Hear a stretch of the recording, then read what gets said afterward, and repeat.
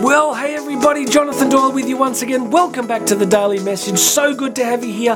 Please hit that subscribe button. Go and check out the links in the description because there's a bunch of free stuff there that I'd love to give you. Free 10-week access to my Going Deeper program. And if you want to book me to come and speak, it's all in the description notes, so go check it out. Today we're going to jump into a really cool quote. I'm desperately going to try and keep these videos shorter. Yesterday ran pretty long. I just get excited. I just love talking to you guys. So today we're doing a great quote from John Paul II that goes right to the heart of the beauty of your vocation as a Catholic educator. Let's do it. What immense challenges confront Catholic educators in today's world? It is a world in which materialism and the pursuit of pleasure distract many people from hearing the voice of the Lord and even the voice of their own inner longings. Such a beautiful quote. I have in my heart this image, this vision of so many Catholic teachers in classrooms with these precious young people who are increasingly alienated from what John Paul beautifully says, the inner longings of their own hearts. So in a highly consumerist culture, in a highly scientistic culture, technocratic culture, our young people are so inundated with content, so much going on for them, so much bombardment, confusion, distraction, that it can be really hard to remotely get in touch with the inner longings of their hearts. Why is that important? Because they're human. And because they've been created for a relationship with God. They've been created for the beauty of human relationships. The longing for heaven is placed in our hearts. As Augustine famously said, right, our hearts are restless till they rest in thee. Can we agree together that it is arguably the most anxious, restless, angry time in world history?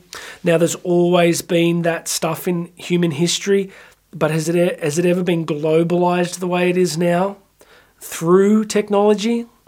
So that outrage and confusion and news bombardment just hits everybody. So here's what I want to say in this message.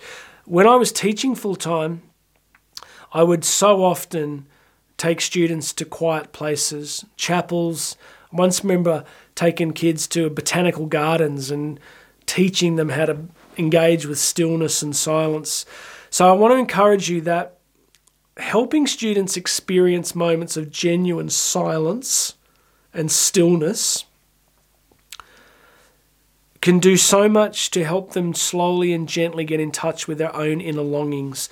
Inner longings for things like greatness, to do good with their lives, to do something magnificent and wonderful, to be holy, to love, to fall in love. These deep inner longings that get buried under a sea of TikTok and Instagram, right?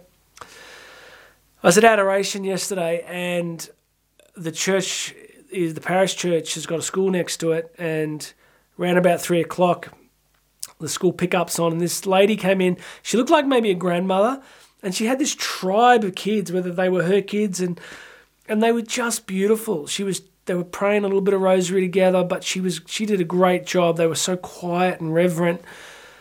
I thought, what a beautiful thing, just to expose those precious little kids to stillness, to quiet, to silence.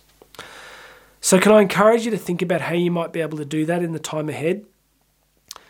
And you might have a campus where it's really hard to find silence. Could you book an excursion to a cathedral or a beautiful quiet church and reach out to the priest and say, we'd love to come, is there any chance of adoration? Just that stuff that's missing in our kids' lives, stillness. I got young kids, I got a young family, and it's pretty rowdy here a lot of the time. I come home and I had this Italian friend who used to say this all the time. He goes, tranquillo, tranquillo, tranquillo. It's like, please calm down, quiet. So can you give your kids that beautiful gift so that their inner longings are not drowned out? Keep connecting them to beautiful music, poetry, artworks. That's why Catholic education is so precious and why your vocation is so precious. Please make sure you've subscribed.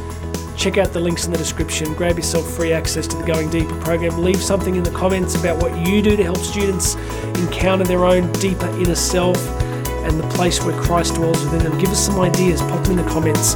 My name's Jonathan Doyle. This has been the Catholic Teacher Daily Message, and you and I are going to talk again tomorrow.